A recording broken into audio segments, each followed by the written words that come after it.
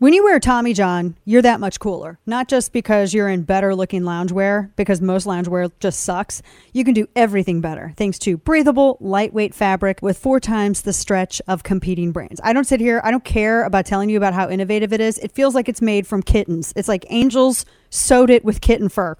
I don't know, but it's comfortable and you can lounge at home in it. It's great for summer because the lightweight, stretchy fabric. God bless innovation. So look, this is why Tommy John doesn't have customers. They have fanatics. With over 17 million pairs sold, people dig themselves some Tommy John underwear and loungewear, or as I like to say, leisure wear. You can shop TommyJohn.com/Dana now and get 20% off your first order. Tommy John fanatics are happy about this. And if you're not a fanatic, you will be. Get 20% off at TommyJohn.com/Dana. Check out them joggers. Check out them Henleys. TommyJohn.com/Dana. See site for details. Well, they clearly will not prevent every tragedy. We know certain ones will have significant impact and have no negative impact on the Second Amendment. Second Amendment's not absolute. When it was passed, you couldn't own a cannon. Oh my gosh, you couldn't own certain kinds of weapons. It's just always been limitations. Is it too much to expect that any elected official, when they talk about the law, that they know about the law? Yeah, that'd be nice. It would be really nice, because otherwise I'm not going to follow the laws of people who pass things and they don't know what they're amending. I'm not going to do it. You can physically come and make me. You'll walk back on nubbins. Welcome back. It's Thursday. I almost said Friday. Look at it. I was like, it's for Thursday. Dana Loesch here with you. Yesterday was a hard day. We covered everything with Uvalde, and we have more developments today. We have a packed show for you today, in fact, because yesterday everybody was processing. We were trying to figure out, what some of the details were. I still have a lot of questions, and I'm not the only one. And one of the questions that I wanted to bring up, and yesterday we discussed this, I am so curious because we need to know what happened. Between the period from first engagement to the final engagement with this murderer. And there was scant detail and oftentimes conflicting detail from law enforcement. Now, I get it. It's because they're still investigating. And I'm going to say this, and I'm going to say this one time, because nothing's going to set me off than people making stupid comments about this. Asking questions isn't pointing fingers. I question the gene pool of anyone who says otherwise. And if anybody has a problem with me asking questions, I don't need you. Go away. You cannot watch our show. Don't join us in the chat. Don't do any of that. We don't want you. They're two different things. And if you think that as free citizens, we're not allowed to ask questions, especially about some of the video we've been seeing, and ask questions about what exactly happened from first engagement to last engagement, if you cannot process that is us asking a question without saying, but you're pointing fingers, then get out. Because that type of person is precisely my problem. Only time I'm going to say it. I don't care that we're on 3 hours. I'm saying it once. Now, that being said, this situation that we've been seeing, there was a lot of, and I get it because we're in a fog of info. That's just how it is with this stuff. You're in like a fog of information. You're trying to figure out what's going on. And in looking at this, the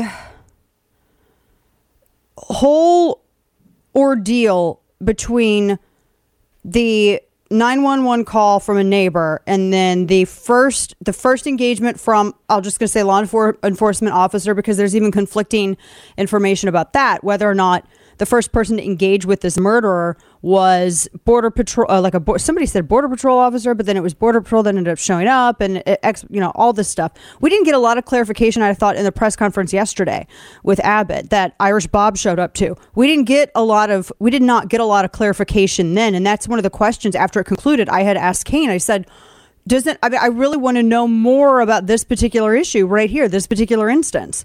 And so, what happened? There apparently he was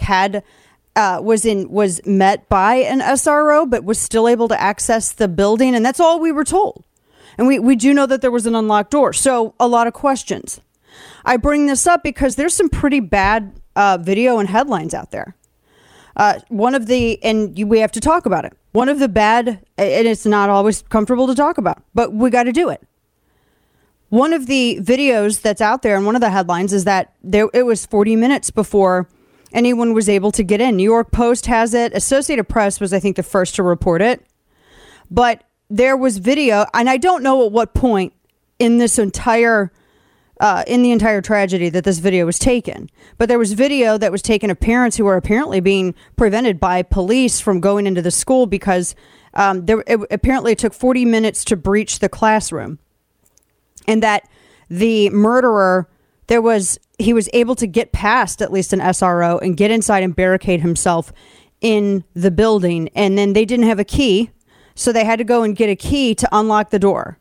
And that's what came in. That is from KENS 5, Daily Mail, Associated Press, and New York Post. And they said that when SRO was at the scene, did not stop the murderer from making his way inside. And they said 2 other officers also rushed to the school at that time. And now see, here's the other conflicting thing. Yesterday, we were told a neighbor called police. Now, she called police, the grandmother? That's something else, because there's also some other detail there. But at that point, the murderer then shot at the other 2 officers that arrived and then barricaded himself in the classroom. See, this is where there are more questions. And I know at some point we'll have more information that comes out. I get it. It's an active investigation. But it's completely justified to ask questions. Now, they said that, and this is what was reported by every outlet that I've looked, and I've looked at a million different stories of this beginning last night. They had to go and obtain a key to open the door because they couldn't break it down. And then there were a lot of questions as to why there wasn't a key that was kept. Oh, there was a lot of questions. And this is what kills me. This is what guts me. This is from KENS 5. And KENS 5 had gotten some eyewitness reports from 4th graders who survived. And one 4th grader gave some pretty gut-wrenching details. And he said that what he witnessed, he said the murderer had shot the next person's door. We have a door in the middle, and he opened it. And he came in, and he crouched a little bit and said, "It's time to die." And the boy and 4 others hid under a table that had a tablecloth over it, which authorities believe shielded them from the murderer's view and saved their lives. And it's rough. At one point, when the officers were able to breach the inside of the building, one of them said, yell if you need help. And one of the persons in my class said the 4th grader said help, and the murderer overheard and came in and shot her. So I understand too, and I want to look at this, and I want you to realize this as well, and I'm only going to say this one time. When you have someone who's barricaded themselves in a building, you can't use the same tactics that you would in a normal situation like this. This is not, where you're out in a wider public area where there isn't any obstacle in making sure that you get you protect the people that you're trying to protect. And I'm not even sure if they even knew if it was one person or not at that point. And so I understand the caution, and I understand not being able to just use the exact some of the tactics that we all would use. At the same time, I got to tell you, if I was the parent that was standing out there and I was being prevented from going inside, because we've heard about securing the perimeter in Parkland. I will tell you that no officer is going to be able to restrain me. Oh, you will have to kill me. That is not hyperbole. That is fact. And I probably, in some instances, have more training. I'm just saying. But you can't use the same tactics in every situation. And when you get there are a lot of variables that are unknown. So you also have to see it from that perspective too. Because you could barge in and you could think that you're doing the right thing and end up getting more people killed. That's something that you also have to consider. which is why we need more information.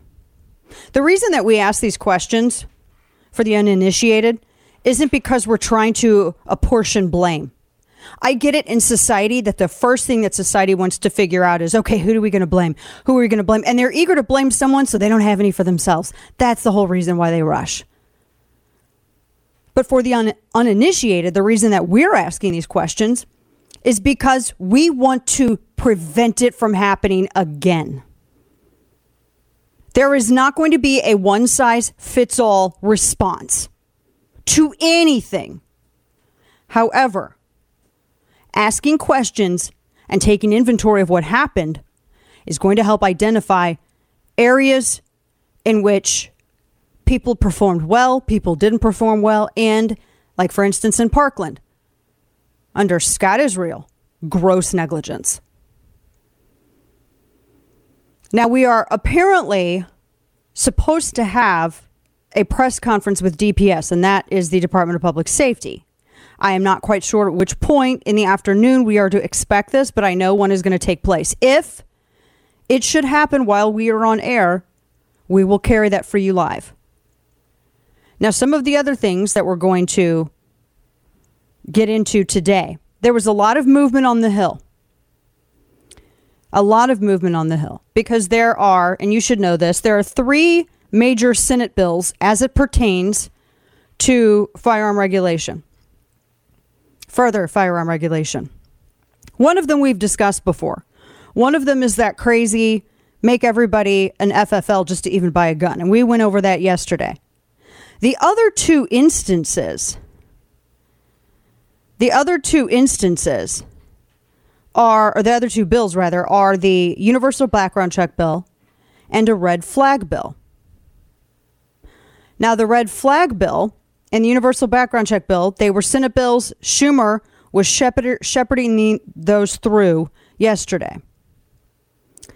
And it seemed like there was a good amount of movement on it, and then all of a sudden he pulled him. He pulled him yesterday.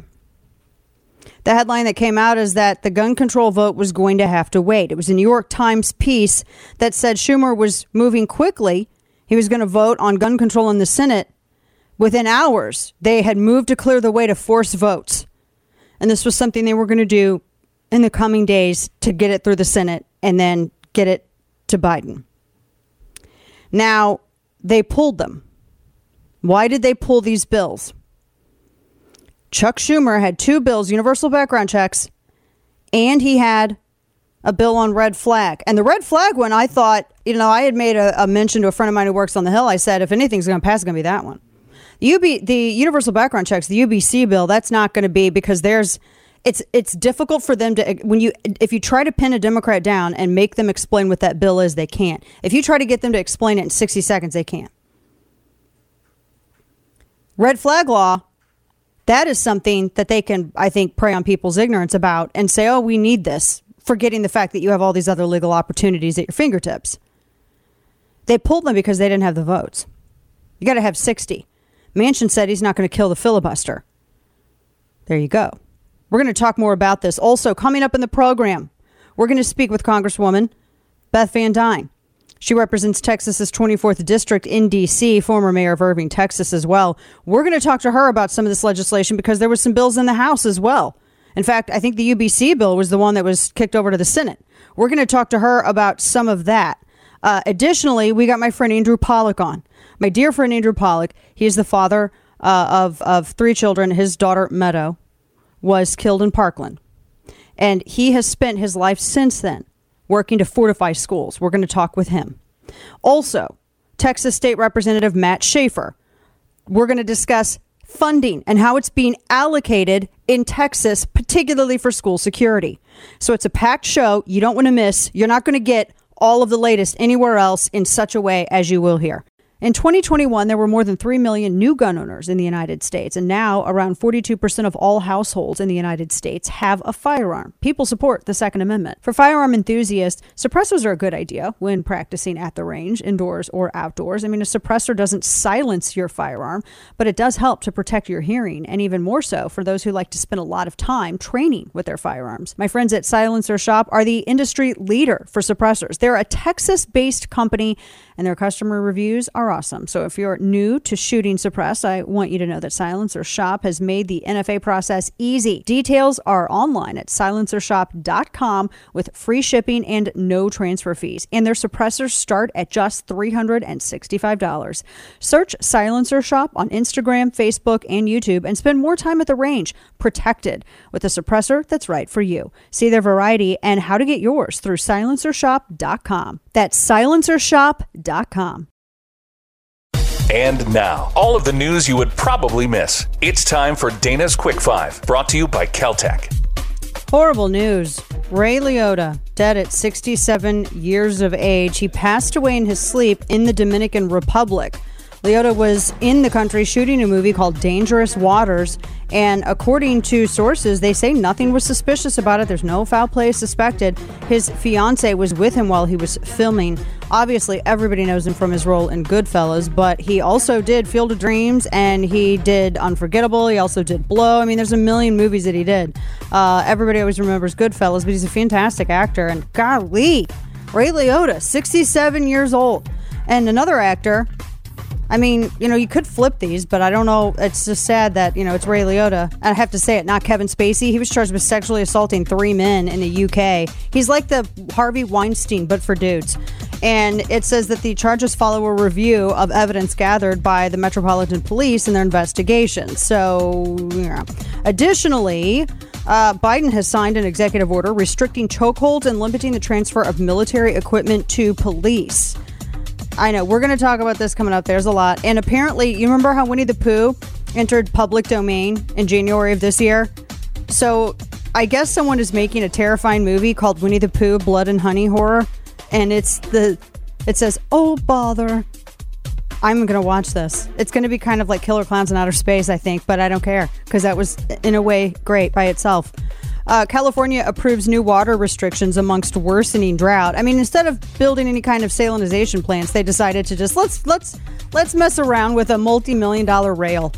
And then where did that money go? Nobody knows. Coming up, Congresswoman Beth Van Duyne joins us on universal background checks and some of the stuff that we're seeing move on the Hill. Stick with us. Folks, how much control do you really have over your finances? So lately, we've seen an all-out assault on freedoms and liberties by the government. Mask mandates, vaccine passports, everybody trying to limit whether or not you can even go to a grocery store or restaurant. And we've seen how quickly the government can infringe on your personal freedoms, and they do the same with your finances.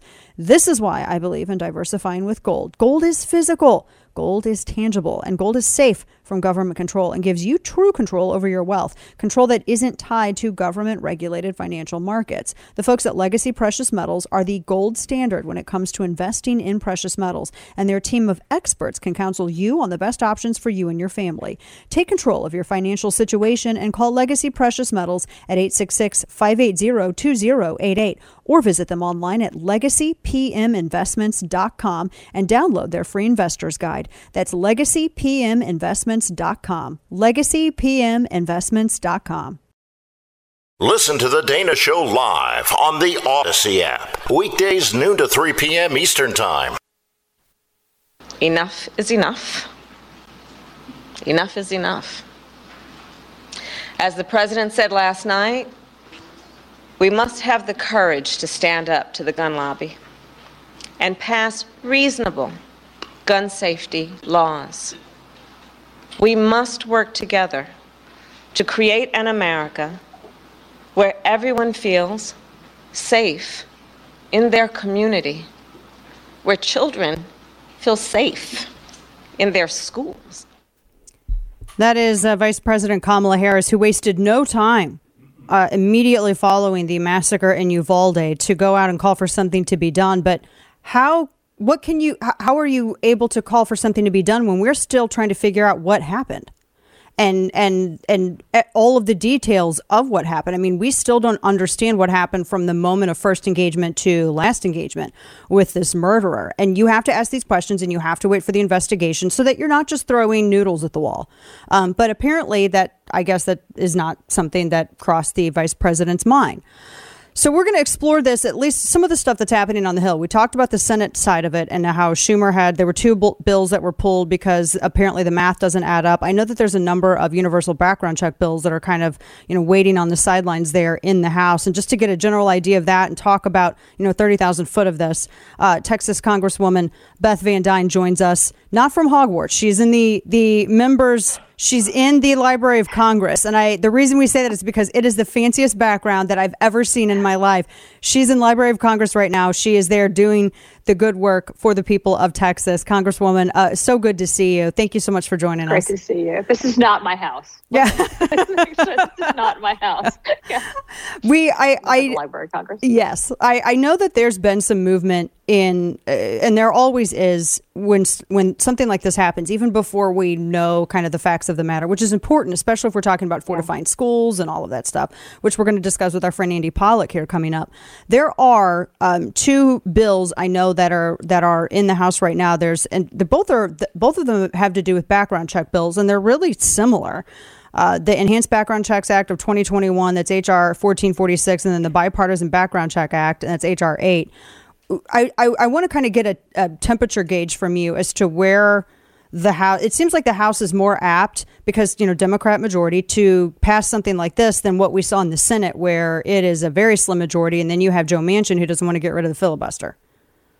Yeah, no, I would say that if the speaker has an opportunity to bring this on the House and she's going to pass it, then it would absolutely be done. We don't have our numbers in the House to be able to prevent that. And I think whenever you see this type of an event happen, this horrific kind of event, it automatically is politicized. People throw whatever, as you mentioned earlier, they'll throw whatever they want to at the wall. And the fact is that a background check in this particular instance would have done nothing to stop this.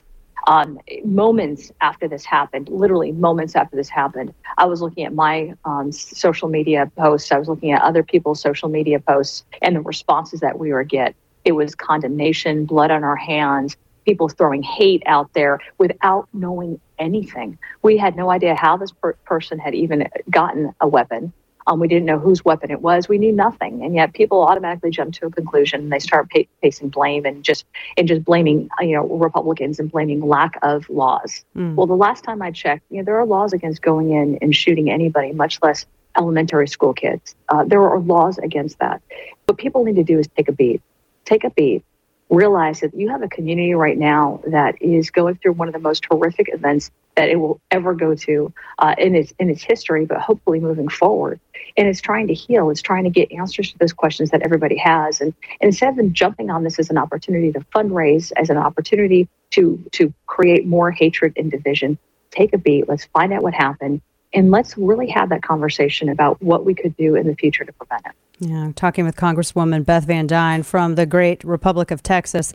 And that is so true because we were listening to, I think we have a press conference later today from Department of Public Safety to maybe give us some more details on what happened, because apparently it was an unlocked door rather, that allowed this murderer to access the building. And as you said, I mean, this is a community that's going through no community I can even imagine going through something like this. They had their newspaper that came out this morning, and it was just a one black front page with yesterday's date, and which is marking. Obviously, it's one of the greatest mass casualty incidents in a school. Which brings us to the fortification too, because the background checks. This individual passed a background check, so expanding that system was not going to solve this issue. But school fortification, why is there such a hesitation? And I say this because I see Democrat members of the House saying, well, having one entry or one exit that's not going to be helpful, or you're turning schools into prisons. But, we have more security at concerts than we do our schools. And I don't feel like when I go to a concert, Congresswoman, I don't feel like it's a prison at all. Yeah, you can definitely do things to harden soft targets right now. Whether or not it's having more student resource officers there is something that you can consider. Do you have the resources to be able to do that?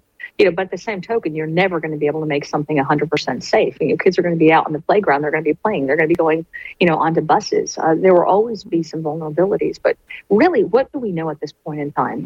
What do we know? We know that this was a very disturbed individual. We know that he had a broken home. We know that he had been moving between his mom and his grandmother. There are accusations that his mother was a drug user, that he seemed to be bullied when he was younger, that he lived, instead of having real friends, he lived out his social life on social media. That's how he had any kind of connection with the outside world. These are all terrible things. What I haven't heard, though, is where was this guy's dad? We've heard about his mom, we've heard about his grandmother, but we haven't heard anything about the male influences in his family. What happened with that? And what kind of interactions did he have with school kids? What kind of interactions did he have with his teachers? We do need to get to the bottom of this, because we don't want to see these. But can we all agree that Republican, Independent, Democrat, none of us want to see this happen again? Instead of throwing out all these hateful things, can we actually agree that nobody wants to see elementary school kids get killed? That's not what we want. But we also don't want to throw out cheap and politically motivated solutions that are not going to solve the problem. No. It's cheap. It's horrible. I mean, what Beto did last night, yesterday in Uvalde, for no other reason than to get political points, to get his name in the paper. He made it about him. This was not about you, Beto. This was about what was happening in that community, those parents, what they're going through, the entire community, and what happened to those kids, and how we can prevent it from happening in the future. Don't make it about you. There's a lot of people in that area, from what have been hearing, share that sentiment. Even people who may have been inclined to vote for the things that he stands for. Talking with Congresswoman Beth Van Duyne about all of this. From what I understand, and correct me if I'm wrong, in some of the coronavirus, the COVID bill spending, there was some money apportioned for school security. Was there any? Yeah. Do we know how much or what kind of oversight was on that in terms of?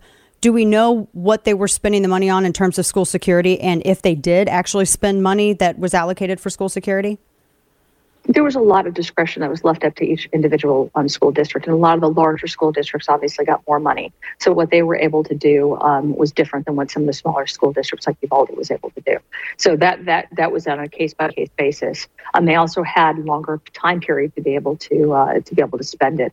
So I don't know in this particular instance how much that this particular ISD received and what they decided to do with it. But yeah, there was thought put into that, making sure that there was some school security moving forward. Yeah, that was because that's a big question, because people say, well, there's not enough funding. But I thought, and we're going to talk about the state of Texas funding with Matt Schaefer coming up.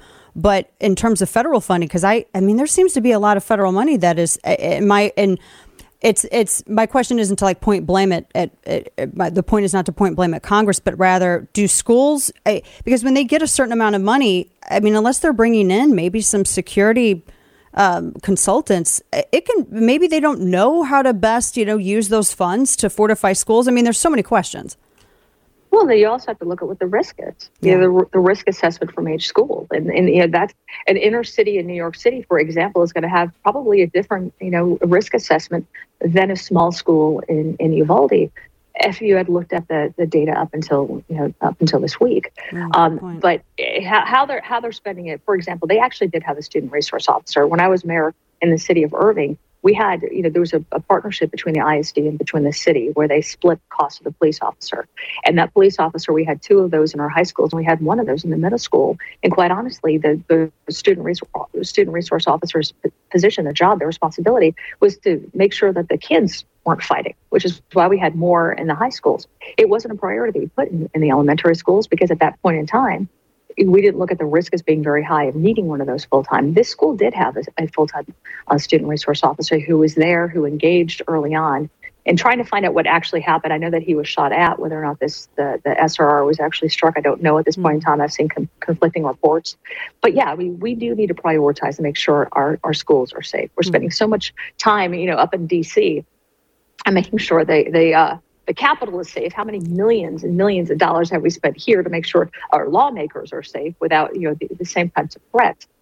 we need to make sure that we're at least spending in prioritizing our kids, our future, just as much. That's a great point about the lawmaker security as well. And we saw all those police come out to arrest parents at school board meetings. Just imagine if we had that kind of attention on school security for our kids. Last question for you, talking with Congresswoman Beth Van Duyne. Is there, and I'm trying to figure out the best way because it can go into the weeds, this question, is there any kind of need that you see that can be addressed federally in terms of some school districts maybe not having the budget that other school districts do to where they can bring in someone to do a risk assessment? Or because a lot of the security that can be done is security that people can't even see. I mean, multi-layer security. Yeah. Is there a need, do you think, is that a need that can be addressed? And is that a need that you think that Congress needs to address or could help states address? Your thoughts? We could definitely help states. I mean, we just had this conversation about places of worship and looking at their security. You know what happened in Colleyville a few months ago when we had 4 members of our synagogue that were taken hostage by a terrorist, and making sure that the places of worship are just as safe, as their schools. When you drop kids off at school, you're thinking they're safe. You're looking forward to being able to pick them back up again. We need to be able to focus on that. But there's also, I think, legislation that we could have conversations about. I tried to pass a bill last year that looked at kids who had committed felonies, violent felonies, not being able to have their records expunged when they hit 18 and being able to purchase guns. I got 0 Democrat support, 0 Democrats focused on that and helped. So if we really are serious about the idea of being able to protect kids and not having them be like, my point of the bill was that you've got a lot of kids under the age of 18, especially in inner cities, that have gang members who are looking at them. They're very vulnerable to be able to commit crimes because they get their records expunged when they turn 18. What can we do? Can we sit down and have a conversation where it's not full of hate, not full of division, not full of just of politics, but actually sit down? I tried to bring a bill to the floor that would have prevented some of the issues that we have seen, and I got 0 Democrat support. Got 0 support in the House, and then yesterday, apparently, U.S. Senator Ron Johnson, his School Safety Act was blocked by Democrats. So I guess the question is, how serious are our brethren on the other side of the aisle? Congresswoman Beth Van Duyne from Texas, always so good to see you. Thank you so much for your time, Congresswoman. Appreciate it. Thank you. Mm-hmm. We have more to come, folks, as we barrel towards the end of this first hour of our broadcast. And that is true. That was a bill. It was the Luke and Alex School Safety Act. So Congresswoman Van Duyne had a bill that was blocked on that would have addressed safety issues. And then the Luke and Alex School Safety Act, this would have codified a clearinghouse of information for school safety practices, and schools could actually work together and share things that, I mean, it was a way to help schools partner and to use some of the resources from, the federal government. If people don't want the federal government involved, that's a whole other conversation. But this was apparently Schumer blocked passage of the bill. They won't. Apparently, the only thing that they're interested in addressing is gun regulation. So we're going to talk a little bit more about this here coming up. Almost every day we hear about another major corporation that's gone woke, tormenting their employees with progressive propaganda and funding organizations that seem to hate the country and values and free speech and rights and the Constitution. So this is why I'm proud to support Patriot Mobile. It's America's only Christian conservative cell phone provider. They offer the same nationwide coverage as the major carriers, so you get the same great service. Plus, you get the peace of mind that your money is supporting free speech, life, and liberty. Patriot Mobile has plans to fit any budget, and their 100% U.S.-based customer support team provides exceptional customer service. Patriot Mobile shares your values and supports organizations that fight for religious freedom, constitutional rights, sanctity of life, our veterans, and first responder heroes. Visit patriotmobile.com/Dana or call 972-PATRIOT. Get free activation with offer code Dana. Veterans and first responders save even more, so make that switch today. Support a company that loves America, loves you, and shares your values. patriotmobile.com/Dana. That's patriotmobile.com/Dana or call 972-PATRIOT today. Of all your favorite talk hosts, one of these is not like the others. The Dana Show. So coming up in our second hour, one of the things that you hear is that, the U.S. is, they have more mass shootings and all of this than anywhere else. I'm going to go into the math with you. I told Kane, I was like, I paid $35 for a study to read hundreds of pages to go through some of this stuff for you. And so I feel like I should go into the weeds to get my money's worth out of it, right? I mean, that's why we're friends, right? So I wanted to go through some of it coming up next hour. Additionally, I wanted to bring up this. I saw this piece earlier, and it's from a guy named Mark Fisher. He describes himself as a senior editor over at Washington Post, right? So he had probably one of the stupidest things I've ever read in my life as a story. And it was this. It said, quote, invented for Nazi infantrymen, further developed by the U.S. military, the AR-15 was the Texas school shooter's weapon of choice. I tweeted, I said, when you're a senior editor and you can't even do the most basic research on your topic, this is the idiotic dribble you publish. And it's true. As my friend Ginny Cruda, I like the way she put it better. She said, World War II ended in 1945 and the Armalite rifle, AR, was not a thing until a decade later. So tell me, was it the Nazis or Armalite who invented time travel? Yeah. Which one was it? Great question. Yeah. So can you imagine being this guy? He's getting ratioed. If you just, even if you're on social media, sometimes it's worth it just for the ratio. Yeah. Just to go and read the comments. That seems like it's a fireable offense. I read his piece. There's not a single thing in there. It reads like a live journal entry. Like a mad emo girl live journal entry. She just graduated from Bratz Dolls and she got her first makeup palette from Hot Topic. And she decided to just go off. That's what Mark Fisher's whole story reads like. Who employs him? Washington Post. Yeah, there won't be any repercussions. Yeah. They want this type of stuff. Yeah, exactly. So we've got some things to discuss. Additionally, we were talking about the federal aspect of how money is, some of the movement of the bills and how money is allocated. We're going to talk about the Texas, how much money for Texas and what was spent on school security, etc., with State Representative Matt Schaefer. And next hour, my dear friend Andrew Pollack is going to talk about fortifying these schools and the best way to do it. We're going to get into all of it. And can we stop attacking the games? I read a piece where it said the Call of Duty obsessed gunman. I play Call of Duty. Come on. Stop it. I'm level 50 prestige. I play Call of Duty. Don't.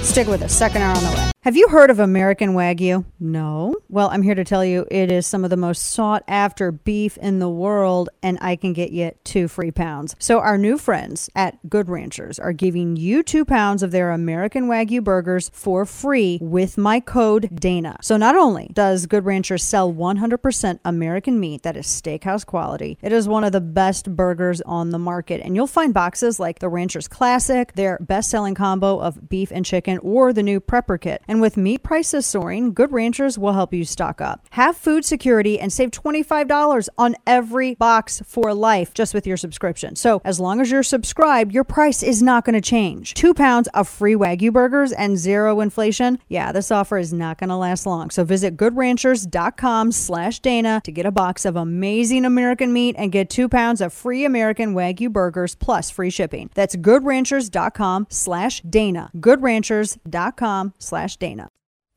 I've got 3 kids who are in high school and middle school and elementary school. That's what they want. And I face their judgment and my conscience. Okay. I can't. I thought I was going to be able to play this, Kane. It's my bad. I can't hear it. That's Irish Bob, who was outside. He went to Uvalde, and I don't know. Well, first off, welcome back to the show. Second hour of the program. Did you guys hear all the details with us? CBS. They had the CBS lady who accidentally gave it up. Where's this at? I know we have this audio. She had said that, and because I know we have it. It was a CBS reporter who had said that there were seat holders in front of the stage, 2 of them, and that when they ended up, they ended up getting up and leaving as the press conference started, and then Beta came in. And I say Beta because that's what Time Magazine accidentally called him.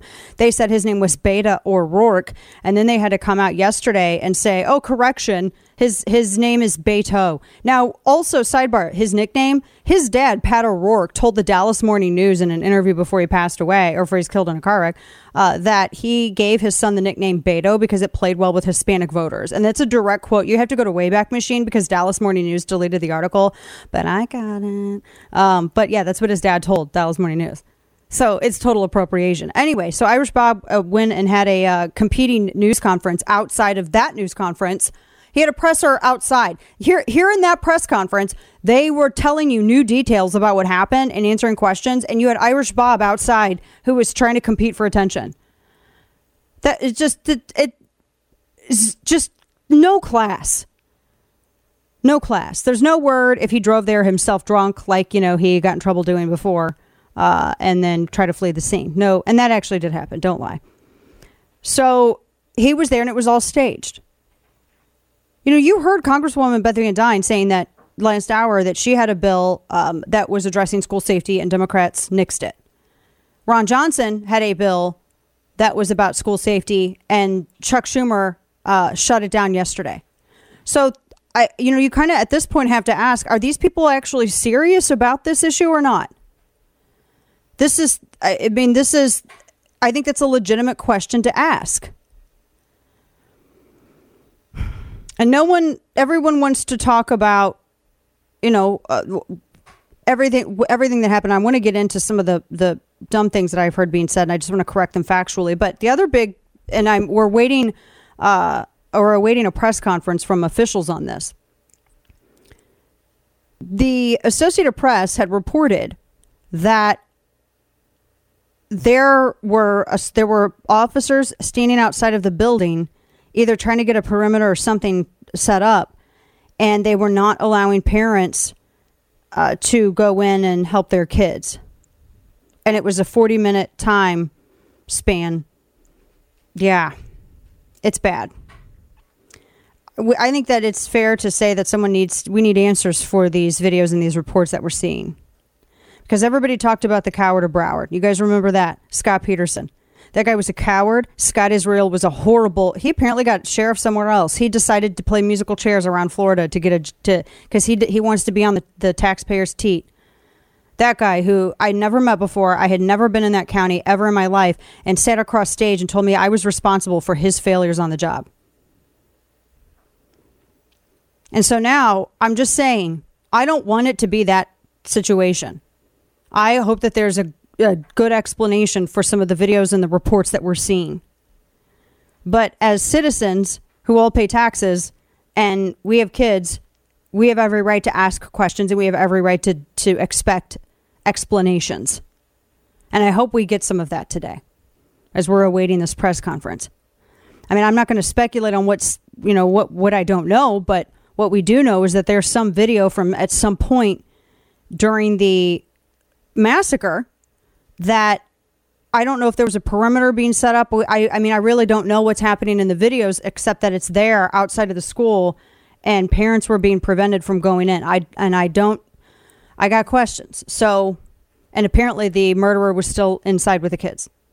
So hopefully we'll get some answers on that, because that would make Scott Peterson, well, oh goodness, it would pale in comparison to Scott Peterson. Good heavens. So I wanted to bring a couple of points that I see people making as we wait for more information.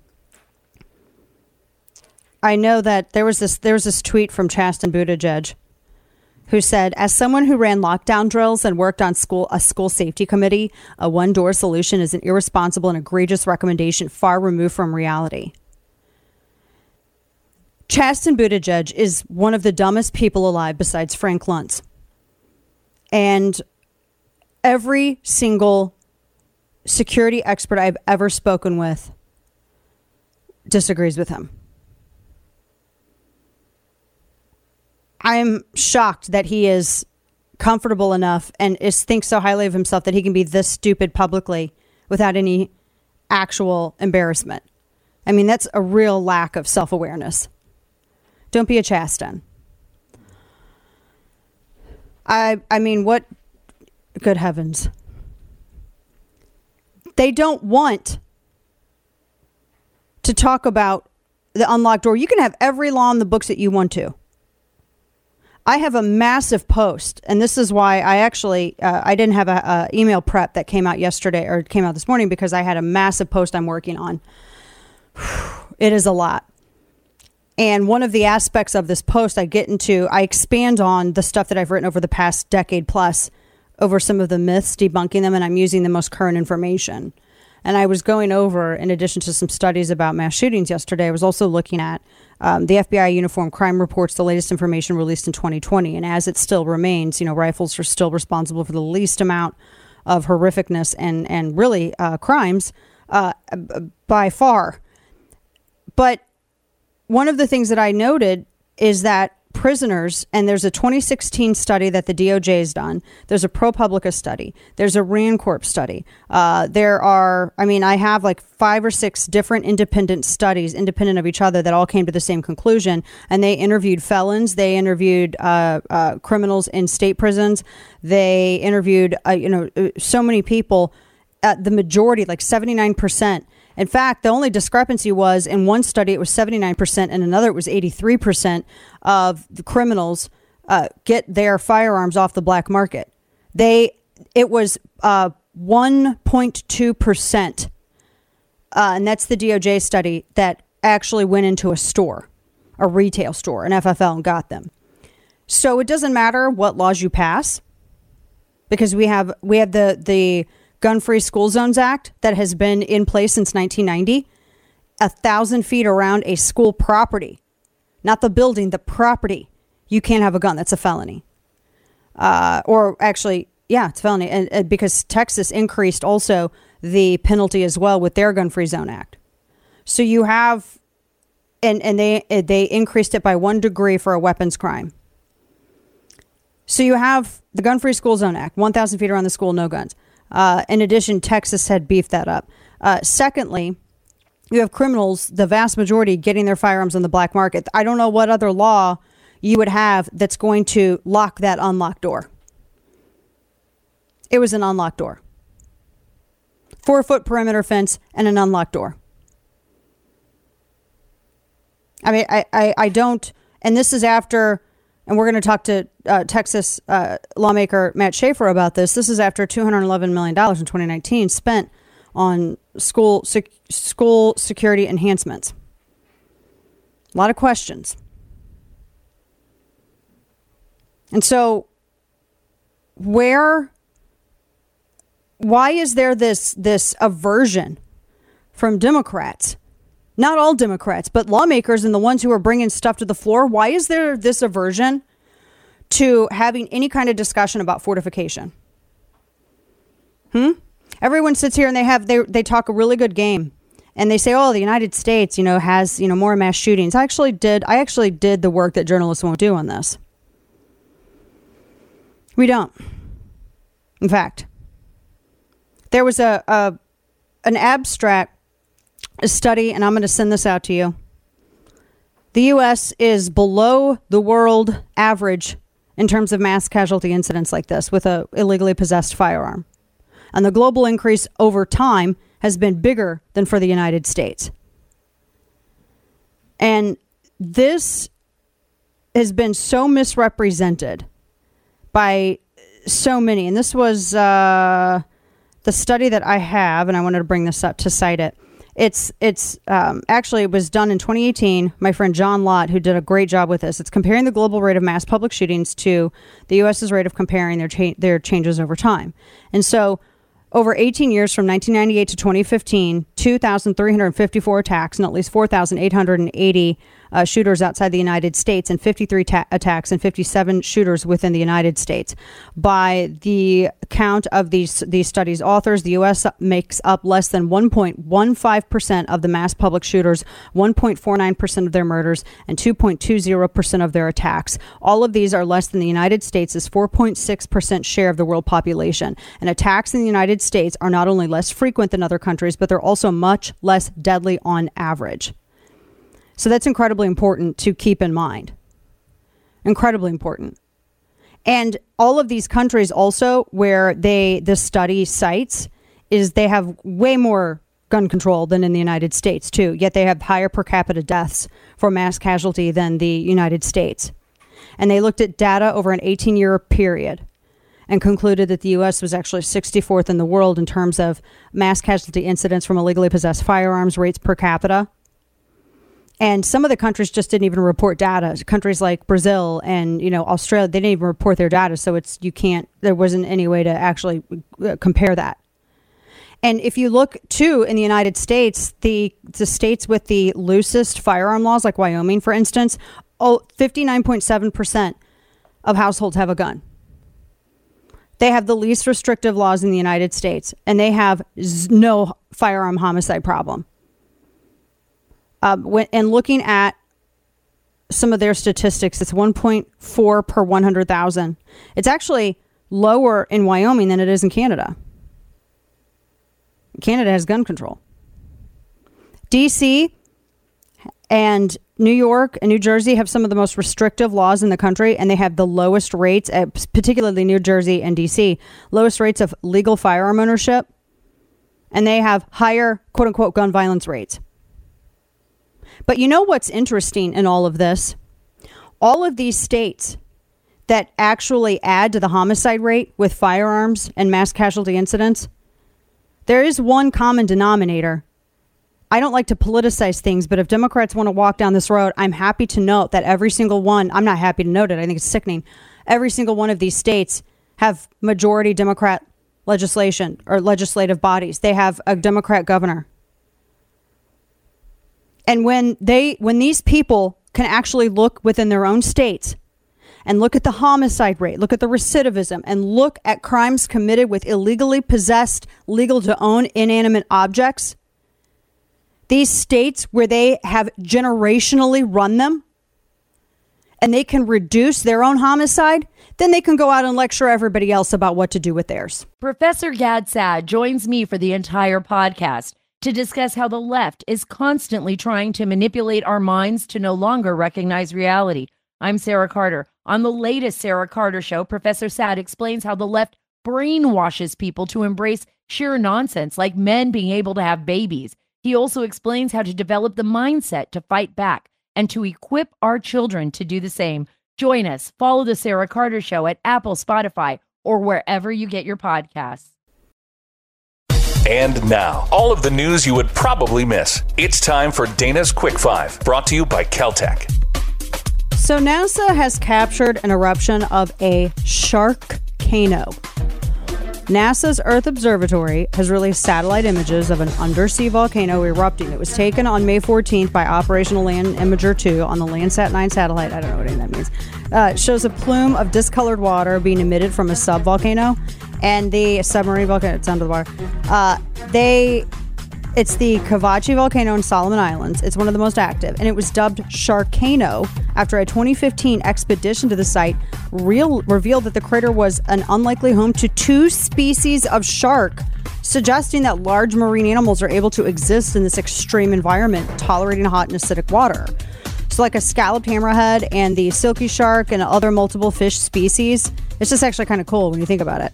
And then the word chief is no longer going to be used in job titles in San Francisco school districts. Yeah. My friend Andy Pollack is going to join us next. Apologize for the short headlines. We went long, unusual. Andy Pollack joins us next. Want a behind-the-scenes look at The Dana Show? Subscribe to Dana's Chapter and Verse newsletter for a deeper dive in all things Dana at danalash.com. So many Republicans say the answer is more mental health funding. Well, that's BS. There's a mental health crisis in this country, but it doesn't explain the gun violence epidemic. We don't have any more mental illness in the United States than any other country. It's that in this country, when you have homicidal thoughts, you have easy access to weapons of war that allow you to kill 20 kids at one moment.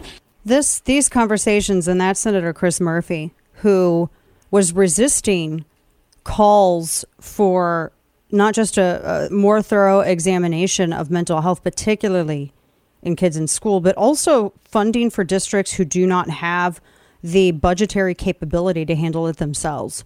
And, we spoke with Congresswoman Beth Van Dyne about a safety bill that she had that was scrapped. Senator Ron Johnson had a school security bill that was just scrapped yesterday by Chuck Schumer. I'm at a loss. I don't know why there is resistance to this, because these are preventable. They are preventable. And whenever something like this happens, I have some very dear people to me that I have gotten to know very well through horrific circumstances, through tragedies that I would not imagine for anybody. And one of those individuals, Andrew Pollack, has been working tirelessly since he lost his beautiful daughter, Meadow, in Parkland. And we learned all of the details about Parkland in the days and weeks after the warning signs, the numerous calls to law enforcement, sweeping criminal activity under the rug. A lot of things came out. In fact, Andy Pollack has written an absolute must-read book on it. We've talked about this book before. Why Meadow Died, the People and Policies That Created the Parkland Shooter and Endanger America's Students. It's available at Simon & Schuster, Barnes & Noble, Books A Million, Amazon, and elsewhere. And he gets into not just everything that happened in Parkland, but also things that other school districts share.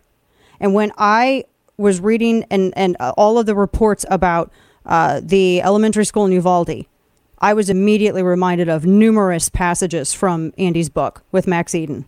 Andy Pollack joins us now on the phone. He's a very busy man, and he has been working so tirelessly to raise awareness about school security and also to fortify schools. Andy, God bless you. I love you, my friend, and I just want to give you a huge heart hug whenever I know that these situations are hard for you, and in a way you kind of have to, you relive it, especially when you've been working so hard to prevent these things from happening again. Thank you for joining us.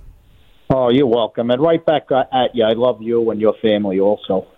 And you know you touched on something it's at the top of the list is the mental health in this country. Okay, but it goes deeper than that. So what's going on now, and you know my wife, Julie, she's in the ER physician. Yes. What goes on with mental health, I'm going to give you a statistic. Over the last 25 years, 50% of the shooters with the mass shootings were already seeing mental health counselors, okay? And not one was deemed a threat to themselves or to others. So if you just put someone in mental health, right, and you know this stuff, and then they don't get dinged on their background, it doesn't do anything. It defeats the whole purpose of them seeing these mental health counselors. So it bothers me so much when you see like this, Biden just came out with this executive order against these reforms with the police departments. I believe that in the country right now, it's more the mental health counselors and that system that is failing us, allowing these people that it's a fine line, Dana, between mentally ill and evil. It's like very close, some of these people, and they're allowed to go and purchase a rifle legally, no matter what counselor they see, and so it defeats the purpose. You could have all the bills in the planet going through on mental health, more money, but if they don't go through the full extent of that Baker Act where they get in front of the judge and it goes on their background, they're still able, a lot of these people, they're able to go and purchase a firearm. And that's the biggest problem that I see right now. And one of the things, too, talking with Andy Pollack, one of the things that in the years since Parkland that we discovered, too, is that adjudicating someone mentally unfit, now that's a classification of someone who is ineligible to purchase or carry. But yet not all of those cases are reported to the National Crime Information Center. That's the clearinghouse of people who are prohibited possessors. That's what, when someone goes and purchases a firearm and it goes through NICS, that's what it pulls information from. And it was shocking to discover how many of those cases actually aren't reported because there's not a lot of a penalty for states that actually don't report all their cases. And I know that you were shocked because you were talking about that before too. Yeah, and it's the biggest thing. Like Julie in the ER, she'll see a person like that comes in like that at least once every 2 months. And that's just her seeing someone that's capable of going out, that's evil, mentally sick, threatening people, and released out of the hospital within a day. Like, look at that Buffalo shooting. It's very similar to when my daughter was murdered. And people, they're shouting now, more gun laws. Okay, so in Buffalo, at the shooter at that market, he threatened to shoot his school up, right, when he was a senior, and he wasn't arrested. You know how sick that gets me? You know, I think in Florida they learned their lesson. You know, if you threaten to shoot a school up, I know all these sheriffs, you're getting arrested in Florida. Yeah. There's no way that just... And in New York, they had a law on that, but they reduced the age for criminal penalty they increased the age from 17 to 18, and that's why they didn't arrest him. Yeah, so... And then they don't look at this stuff. They want, how many gun laws are on the books in New York? It's like impossible to get a gun in New York. And then they want to look at gun laws. But when people break the law and they're not reported and not arrested, and it doesn't go on their background, any gun law in the world's not going to work. It doesn't matter what if they don't have it on their background. So it made me sick. What happened now in Texas. I had a guy, I was on the air this morning, and they call me, and they say, well, we were checking, we wanted to see how you feel. Well, now I'm sick over the whole thing because there's 19 other people in my club that have dead children. They're never going to be the same, and it sickens me. I think I'm telling you the truth, I think I lost years off my life because of the last few days, how I felt and what I'm trying to get the message out. And also in Texas, what hurt me, Dana, was remember the shooting in Santa Fe in May of 18? Yes. So Texas didn't learn anything. Like, you know what I mean? Florida, you're not getting into... I'm really certain in Florida that after, remember the Marjorie Stoneman Douglas Commission the Governor Scott put into place? They didn't go attacking. When I met with Rick Scott and all the state legislators. They didn't go just looking at guns. They didn't listen to the media, which was great. They didn't follow those kids that never got anything accomplished. They wanted to know what happened in Parkland and the failures. So they put that Marjorie Stoneman Douglas Commission together of experts throughout the whole state. They found out what was wrong, and then they made changes in the state. Mm-hmm. Evidently, they didn't do this in Texas after Santa Fe. Yeah, we're talking with Andy Pollack, who lost his daughter. His daughter was murdered in Parkland, and he's been working tirelessly on fortifying schools and increasing security awareness. That's the thing, Andy, when I was reading about just some of the details as they were being released, the thing that I could not get past, unlocked door. 4-foot-tall fence, doors unlocked, and the murderer apparently was able to access the school because of just an unlocked door. And as you just said, after Santa Fe and after Buffalo, after Parkland, after Sandy Hook, the basic things, if people don't even want an SRO, the basic things we can do is having a locked door, no one who's in the building. That's it. It's simple. And I've seen a lot of schools in my lifetime that's changed. They have two doors. They buzz you in the first set of doors. You go into like a lobby area, a holding area. You show your ID. Your son's schools probably have this. They have a key fob or they show ID, and then they go through the next set of doors. There's no access to the building anywhere ever. So it really irks me that this happened, and now there's 19 families in my boat again that they'll never be the same. And I'm heartsick for you over this because I can imagine, and you've done a lot because you've talked to a number of people. You and Max Eden covered this in your book, Why Meadow Died, which is available everywhere, and it gets into all of the policies because the policies that were creating a lot of this too. That's the other thing. This murderer apparently was known to law enforcement, was known in the community to be incredibly troublesome, had been in fights, had apparently one report that I read from a local publication that he was kind of threatening to the female employees. He had worked at a Wendy's, and the school had this monitoring system for the social media for all of their students. And this murderer had apparently been posting some pretty questionable stuff, when you consider his behavior too, very questionable stuff on his social media profiles. And I'm just wondering, why was nothing ever said or done if it was that bad that cops were going to his grandparents' house because he was fighting with people? Yeah, well, maybe we don't know yet because like in Parkland, how many kids said with my daughter's murderer, how many times he threatened people and it came out, and it could be the same situation, Dana. It's too early to tell, if they reported it. This monster that killed my daughter, there was numerous times that it was reported, 45 trips to his house with the sheriff's department. So all this takes time. It's only a few days. all of it's going to come out. The video is going to come out. You know, I'm hearing now that the police, it took them over 40 minutes to an hour to reach the shooter. But I just was talking to a buddy of mine who's a Navy SEAL, and he said those doors are almost impossible to breach unless you have like a shotgun breaching shell. Yeah. And so we'll see on the video. You know, I don't want to jump to conclusions, but they should have been trying to get in for that whole time, and time will tell. Yeah. Andy, I want you to tell people how they can help you expand your advocacy for school security, school safety, and what you need from people to help fortify the schools in our country. Sure. I teamed up with a company.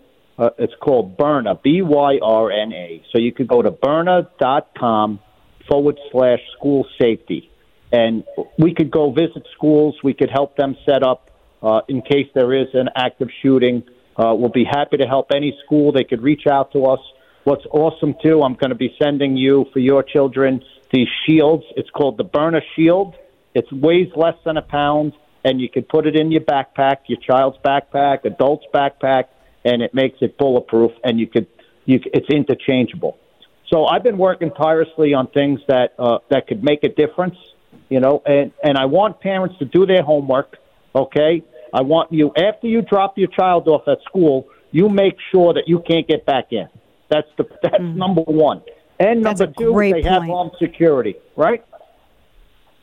Yeah, that's a good point. I actually, like, after you drop your kids off at school, see if you can get back in. Like, just turn around and go. That's a really good point. That's a very good point. Parents want to know what you can do. Well, that's one thing. Number two is, you know, there should be, in Florida, with that Senate bill we got passed, it's one police officer or guardian per 500 students, you know, which was great. That was me and Ryan Petty helped get that bill passed in Tallahassee for that. They have the Guardian program. I know you have similar programs like this in Texas. You need plainclothes people that carry in schools is a plus. So, because just having one, I think they had one in Texas. One's not enough. You know, you need more than one officer in a school. Andy Pollack, God love you, my friend. God bless your family. And I'm with you. I'm just giving you the biggest hug, you and Julie and your family, the biggest hug, because I know it's so hard to go through all of this. If there's anything I can ever, you know, we're always here for you, you know, and we all talk back channel. You know that we're family and we're here for you always. I appreciate it, Dana. Of course. Thank you so much. Of course. Andy Pollack and Byrna.com/school safety. And you can go and you can BYRNA. You can go and check out all of what Andy was just talking about. And of course, his book, Why Meadow Died, the people and policies that created the Parkland shooter and endanger America's students. It is a must read. Andy Pollack, God bless you, my friend. Thank you so much for joining us. We have more to come as we wrap up this portion of our program, the second hour of our show. And then coming up, state lawmaker Matt Schaefer joins us because a lot of discussion about what funding do schools have to apportion to school security. Because some schools, not every school is the same. Not every school has the same budget. And we're going to talk about that coming up. It's his life mission to make bad decisions. It's time for Florida Man. I had actually, the whole reason I even started reading the story when I first saw it is because I couldn't figure out if the guy's mugshot, if it was his neck hair or a tattoo. I don't know. This is a Florida man from Brevard County. He's accused of blowing up the mailbox of a landscaping customer over a dispute about payment. Now, when I first started reading it, I thought he was like a disgruntled customer. No. He's the landscaper. And deputies say that Peter Dusek, 29, showed up at the home on Merritt Island to pick up payment for landscaping services from the previous owner of the home.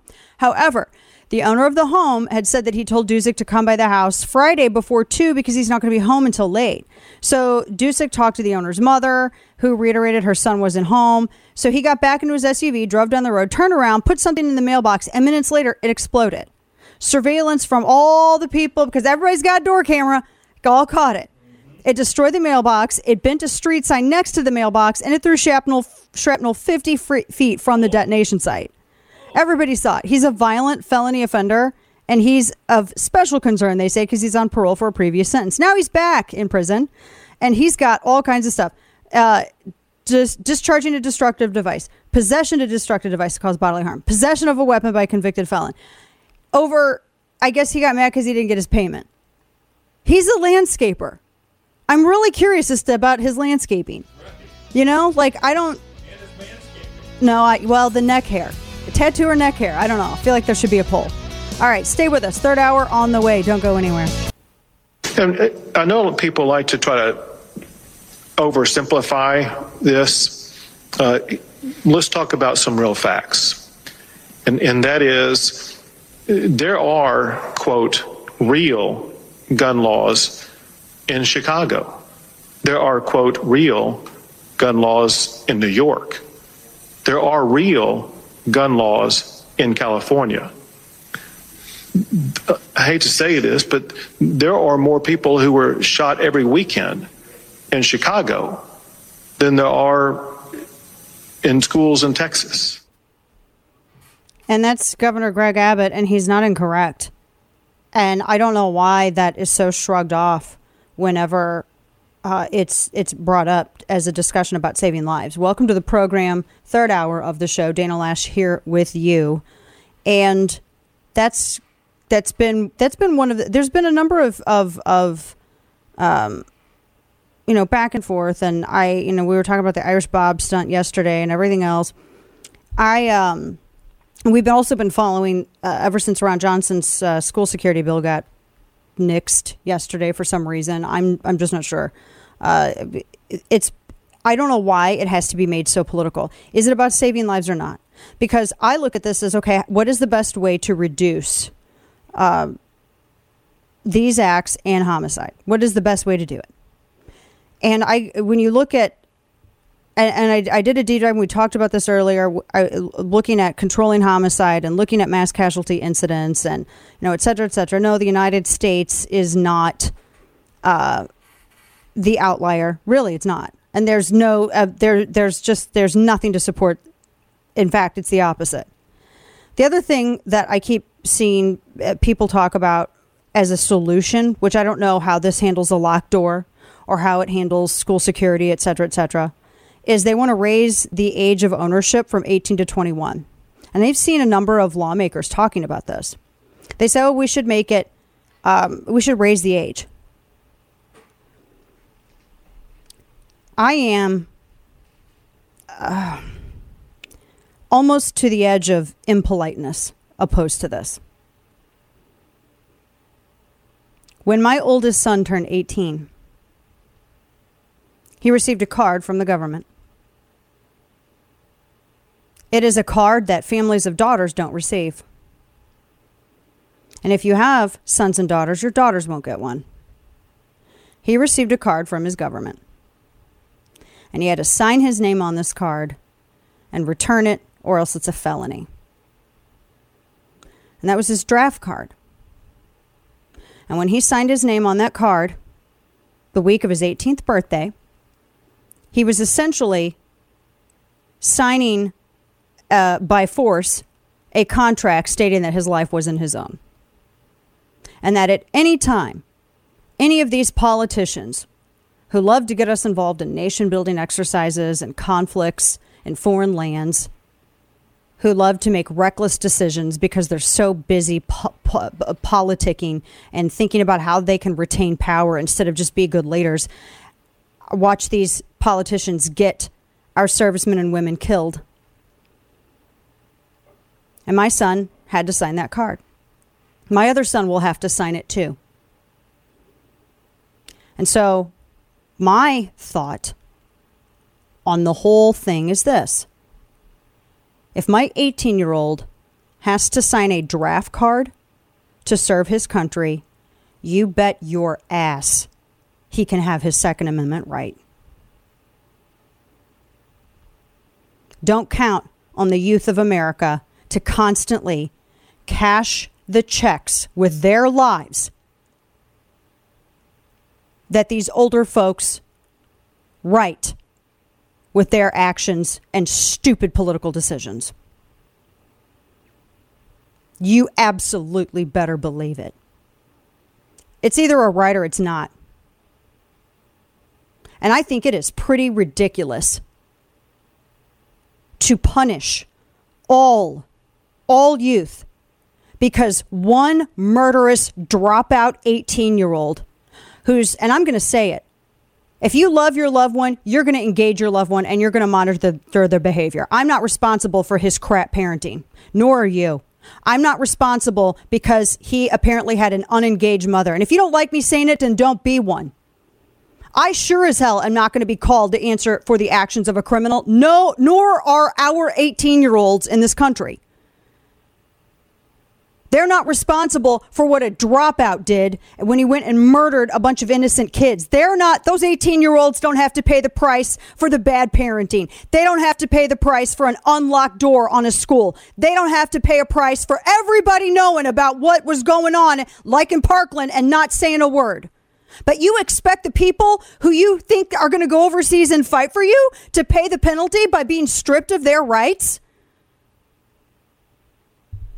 I tell you what I'd think of people who make those propositions, but I'd be fined.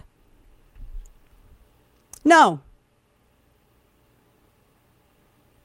we're not going to strip law-abiding people of their natural rights and deprive them of due process throughout it because of an unmonitored 18-year-old dropout murderer, and then give the people expected to fight for you and deny them the courtesy of fighting to preserve their right of self-defense. Are you kidding me? No. What an offensive proposition. I'm going to tell you, my kids will run rings around anybody proposing this. Run rings around people in terms of range, safety, and marksmanship. They will put you to shame.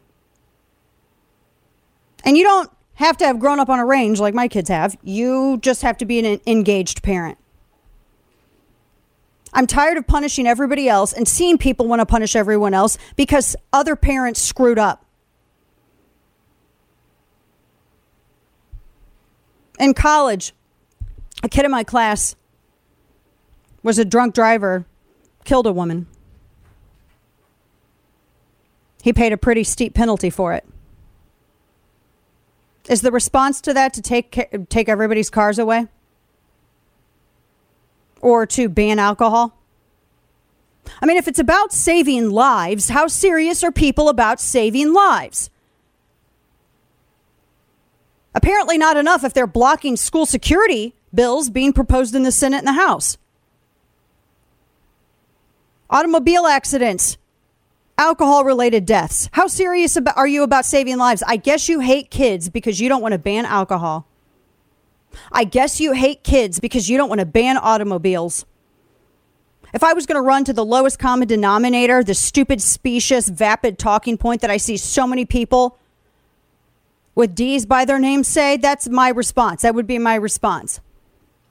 Oh, well, I guess you just don't care about saving lives because you don't look at eliminating the things that actually cause the greatest loss of life. Let's ban all alcohol. Let's ban all vehicles. Let's ban pools. Let's ban water heaters. Let's ban our space heaters. Let's ban all of these things.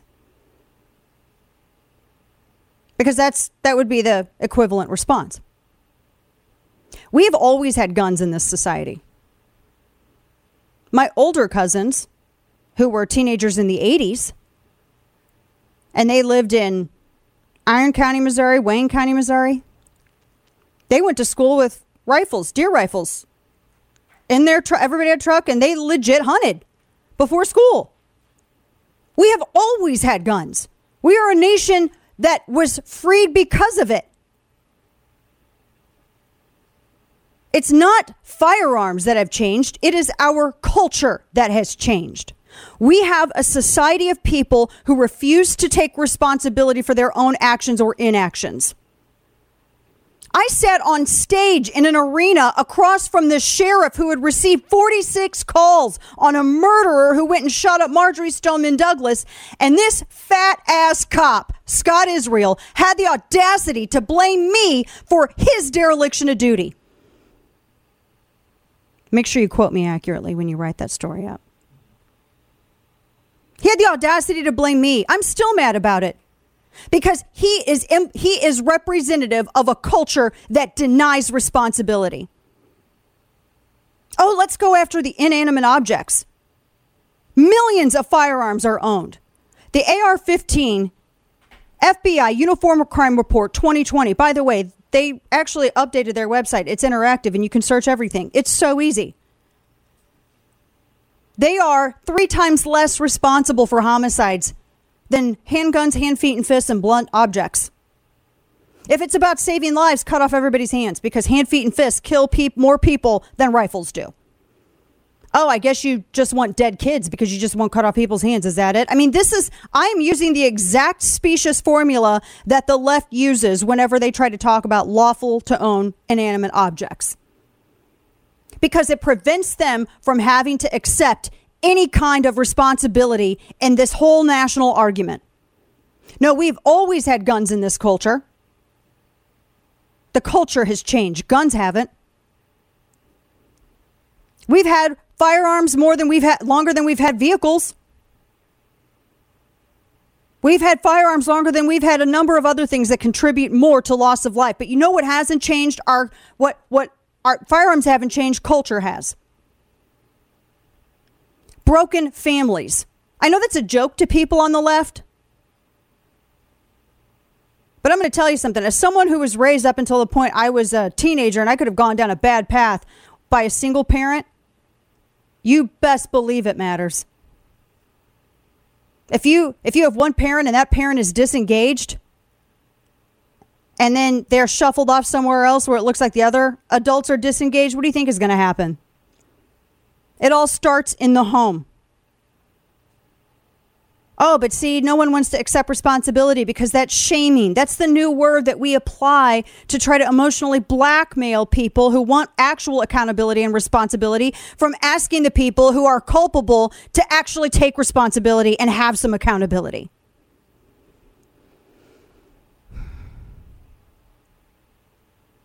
We have an epidemic of no fathers in this society because that's what this society wanted. Dads matter. Men matter. We have spent the past 20 years browbeating men. We have blamed them for everything. We have ran down their performance in school. We have ran down we've broken their spirit collectively almost. Actually, we have. Men are afraid to speak up because they're going to be called cis, sexist, whatever.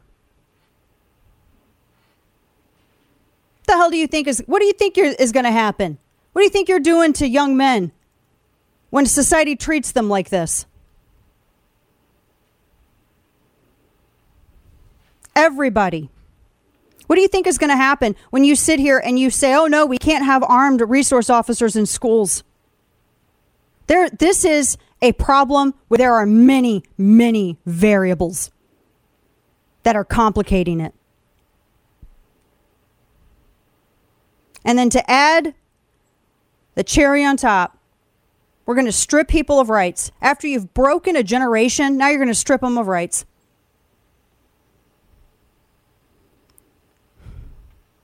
And then we also simultaneously teach them that their lives aren't worth defending. You got Chasten Buttigieg. I can't tell you a single accomplishment that this human thumb optic has achieved. I can't tell you a single thing that Chasten Buttigieg has done. But guys, he was once on a committee, so he knows everything about school safety. Sit down. He couldn't bust a grape in a fruit fight. Sit down. Knows nothing about school security or conflict, period. They're going to sit here and they're going to politicize and they're going to run their mouths and they're going to point fingers and they're going to blame inanimate objects. And at the end of the day, we still have schools that don't have security. We still have young people that need mental health treatment. They need to be assessed and have any problems addressed. We have a society that looks the other way. I watched a video of a woman getting beaten up on a train in New York City, and not a single damn person intervened because everybody was recording on their stupid phones for clicks. Now you understand why I legitimately want an asteroid to take out this rock, because humans are ridiculous. We're going to sit here and rearrange chairs on the ship as it sinks. Blame inanimate objects and avoid the real cause of this. And not even have conversations about protecting our most vulnerable and innocent among us, because we don't want to turn their schools into prison. Apparently, we think our jewelry and our money and our rock stars are worth more and deserve more protection than our children in schools. And now, all of the news you would probably miss. It's time for Dana's Quick Five, brought to you by Caltech. Okay, lightening the mood a little bit. A couple of hundred people grabbed pool noodles and had a fight in a Nebraska park over the rights to the name Josh. It began as an online joke, and now it's an actual annual event. It happens in Lincoln, Nebraska, and everybody can fight to loss with pool noodles over the name Josh. It's a very, very valuable name. And AOC said she's itching to ditch her Tesla because Elon made fun of her on Twitter. Kane wants to know what kind of car, what is she going to park illegally in front of Whole Foods? That's what he wants to know. Stick with us. Texas funding next. Listen to The Dana Show live on the Odyssey app. Weekdays noon to 3 p.m. Eastern Time. Welcome back to the show. Dana Lash here. We are going to join the Texas Department of Public Safety press conference on the Uvalde massacre. Victor Escalon is speaking now. It's in progress. At the Bardage. He jumps out the passenger side of the truck. According to witnesses, he's got a long arm, rifle, and a bag. Later we find out it's ammunition. He walks around, he sees two witnesses at the funeral home across the street from where he wrecked. He engages and fires towards them. He continues walking. He continues walking towards the school. He climbs a fence. Now he's in the parking lot, shooting at the school multiple times. 11:40, he walks into the west side of Robb Elementary. According to reports, video we have obtained from outside, inside, and again, we're still combing through that, so bear with us. Multiple rounds, numerous rounds are discharged in the school.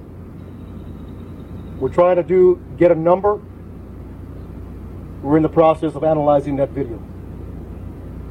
4 minutes later, local police departments, Uvalde Police Department, the Independent School District Police Department are inside, making entry.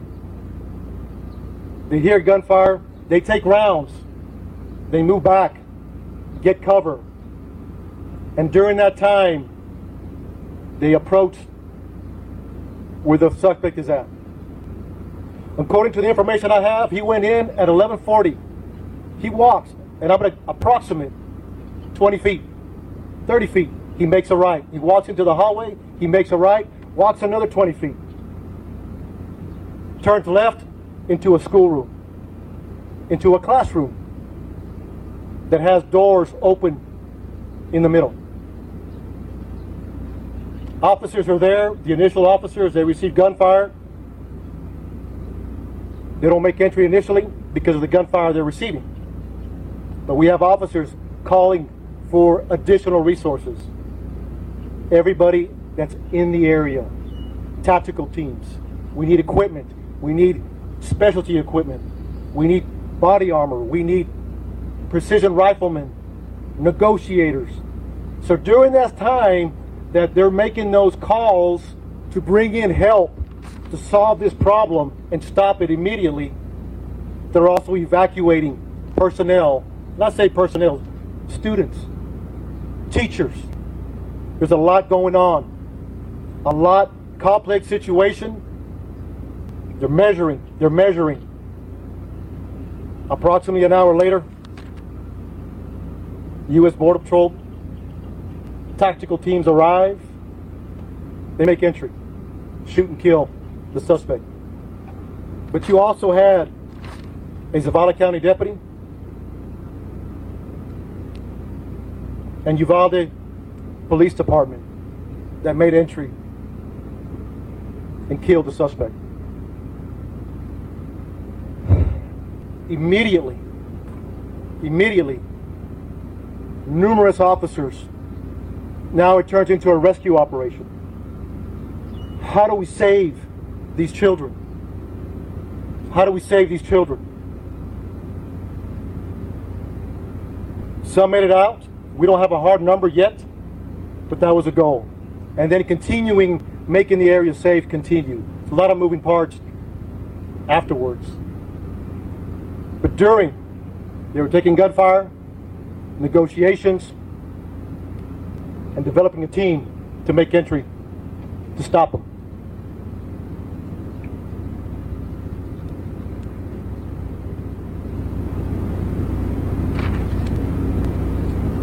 I'll take a few questions.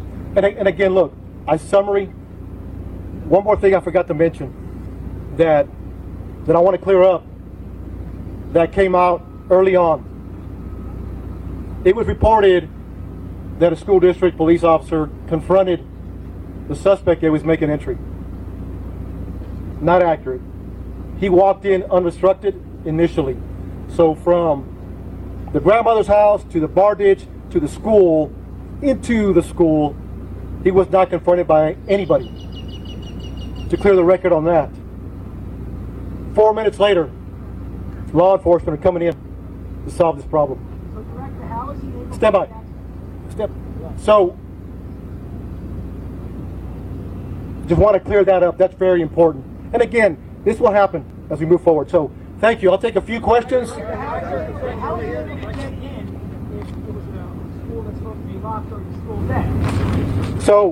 So right now, during the investigation, it appears it was unlocked. So we're going to look at that and try to corroborate that as best as we can. I do not. Hey, please, one at a time, and we'll address as many questions as we can. So let me finish this question. One at a time. Announce your name and announce your network. Okay? Let's be respectful, please. Why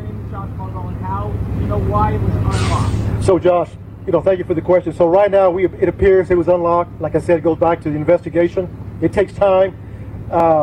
We will find out as much as we can why it was unlocked, or maybe it was locked. But right now, it appears it was unlocked. So thank you. Yes, sir. Inside there, among the things you were attempting negotiation, was he responding to negotiation? And in that period of time, was there continued gunfire? So during that time, right now, according to the information we have, the majority of the gunfire was in the beginning. In the beginning. I say numerous, more than 25. I mean, it was a lot of gunfire in the beginning. During the negotiations, there wasn't much gunfire other than trying to keep the officers at bay. But that could change depending on once we analyze the video. But right now, according to the information, he did not respond. Director, Tom Galvez with NBC News. My question is this: was there a school officer on campus, and was that school officer armed? Because that's what we've been told. So at this time, no.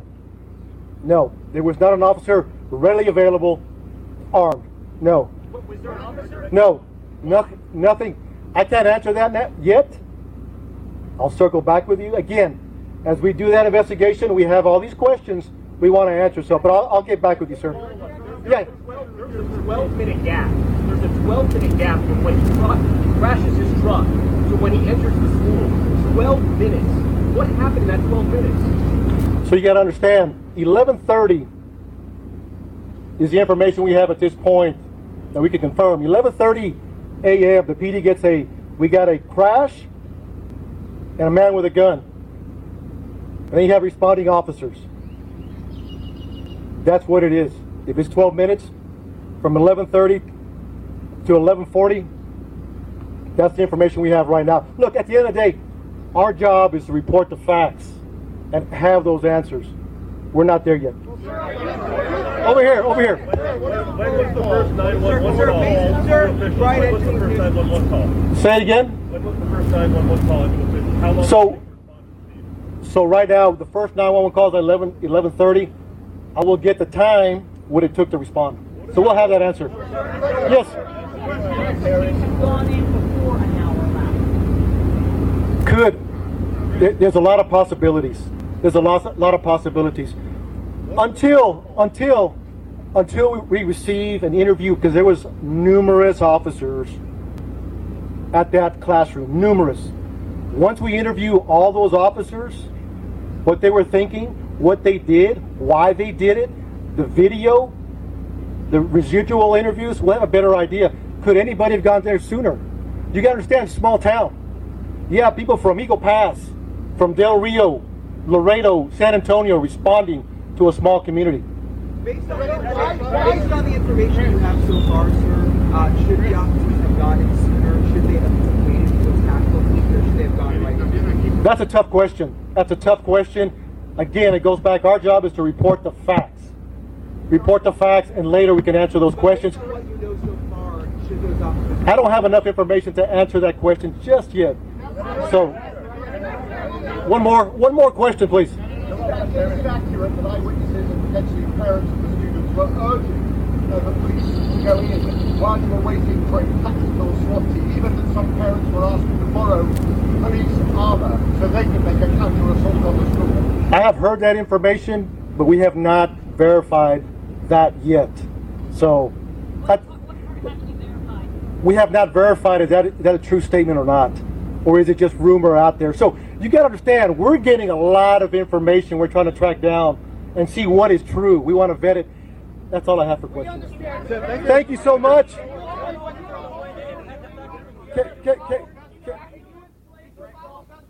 Hold on.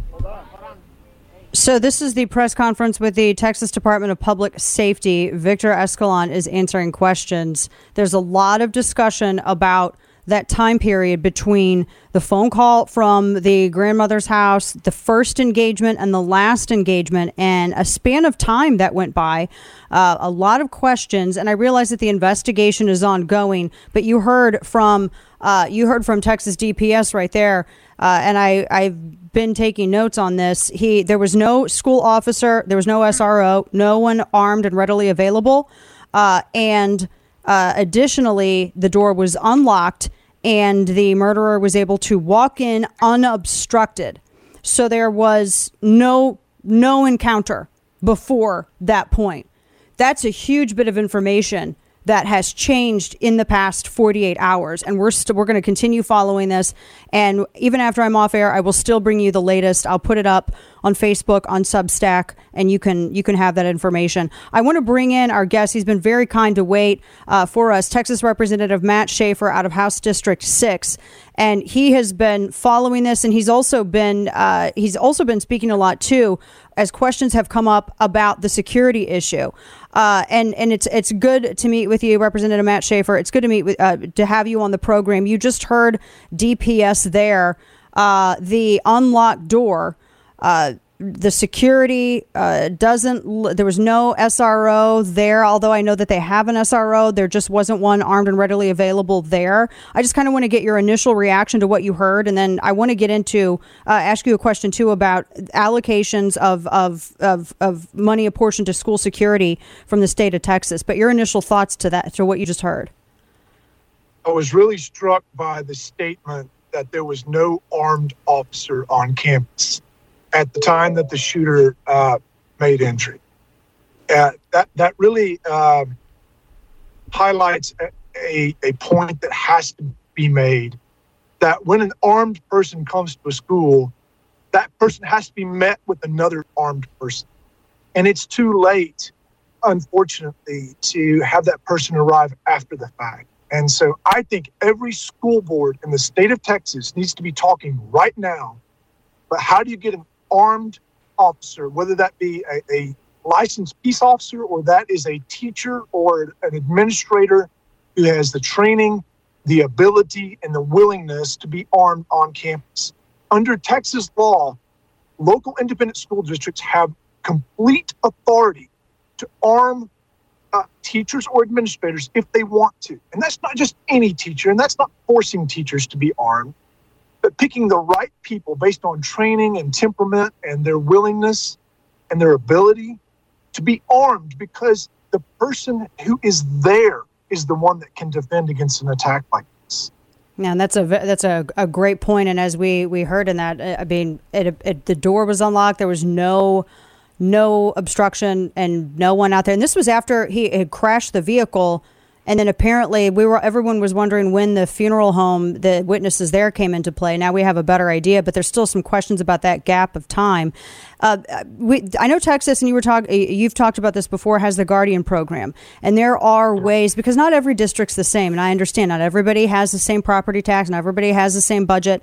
And so some school security, and not every school is a huge school that might be like in a metropolitan area. So it's not a one size fits all solution. How is the state working to address this? Because the variables are so different school to school. Well, for a number of years, I've been on the House of Representatives committee, the Homeland Security and Public Safety Committee, and I have sat through hours of testimony on this topic, hearing from school superintendents, from law enforcement officials, and experts about how to handle this. Texas schools have had the ability to arm teachers for decades. They have been doing it since the 90s, and they've been doing it very successfully. And what I mean by that is that there have been no reports of teachers abusing it, of there being problems, of there being accidental discharges or criminal acts committed because of these teachers being armed. There are actually schools in the state of Texas where one of those administrators or teachers has access to a rifle, because they know if someone shows up to a school with a rifle or another rifle may be the only way that you can respond to that. Yeah. Schools have had the training available to their teachers for a number of years. After the Santa Fe shooting in Texas, we allocated well over $300 million of additional money to public schools throughout Texas to harden their schools. They did things like add push bars to exit doors, right, so that you can easily get out and exit.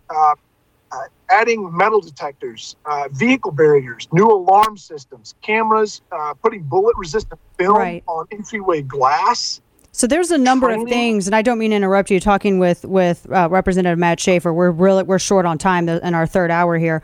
But is it a lot of this is school discretion as well? Do they have a lot of discretion over how it's spent?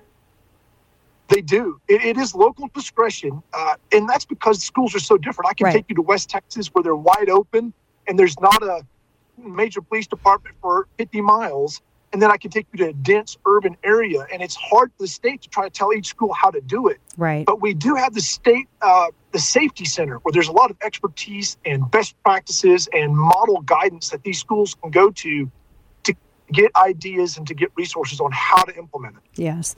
Representative Matt Schaefer, Texas's House District 6. I so appreciate your time. I'm sorry that we had you waiting. It's been very fluid, a lot of news today, but I'm so grateful that you were able to join us and give us a little bit of insight into the funding for this, because I've gotten that question from a lot of the listeners from our Texas affiliates. And so that was great information to have. We'd love to have you back again, Representative Matt Schaefer. Thank you so much for your time today and for bearing with us. We appreciate it. The Dana Show. Folks, we're short today. I am out tomorrow. My brother Sergio will be in for Memorial Day. Folks, thanks to all who have served in our armed forces. Thank you for your sacrifice. We love you, and we won't forget that. Folks, be good to each other. Hug your kids. God bless. Back Tuesday.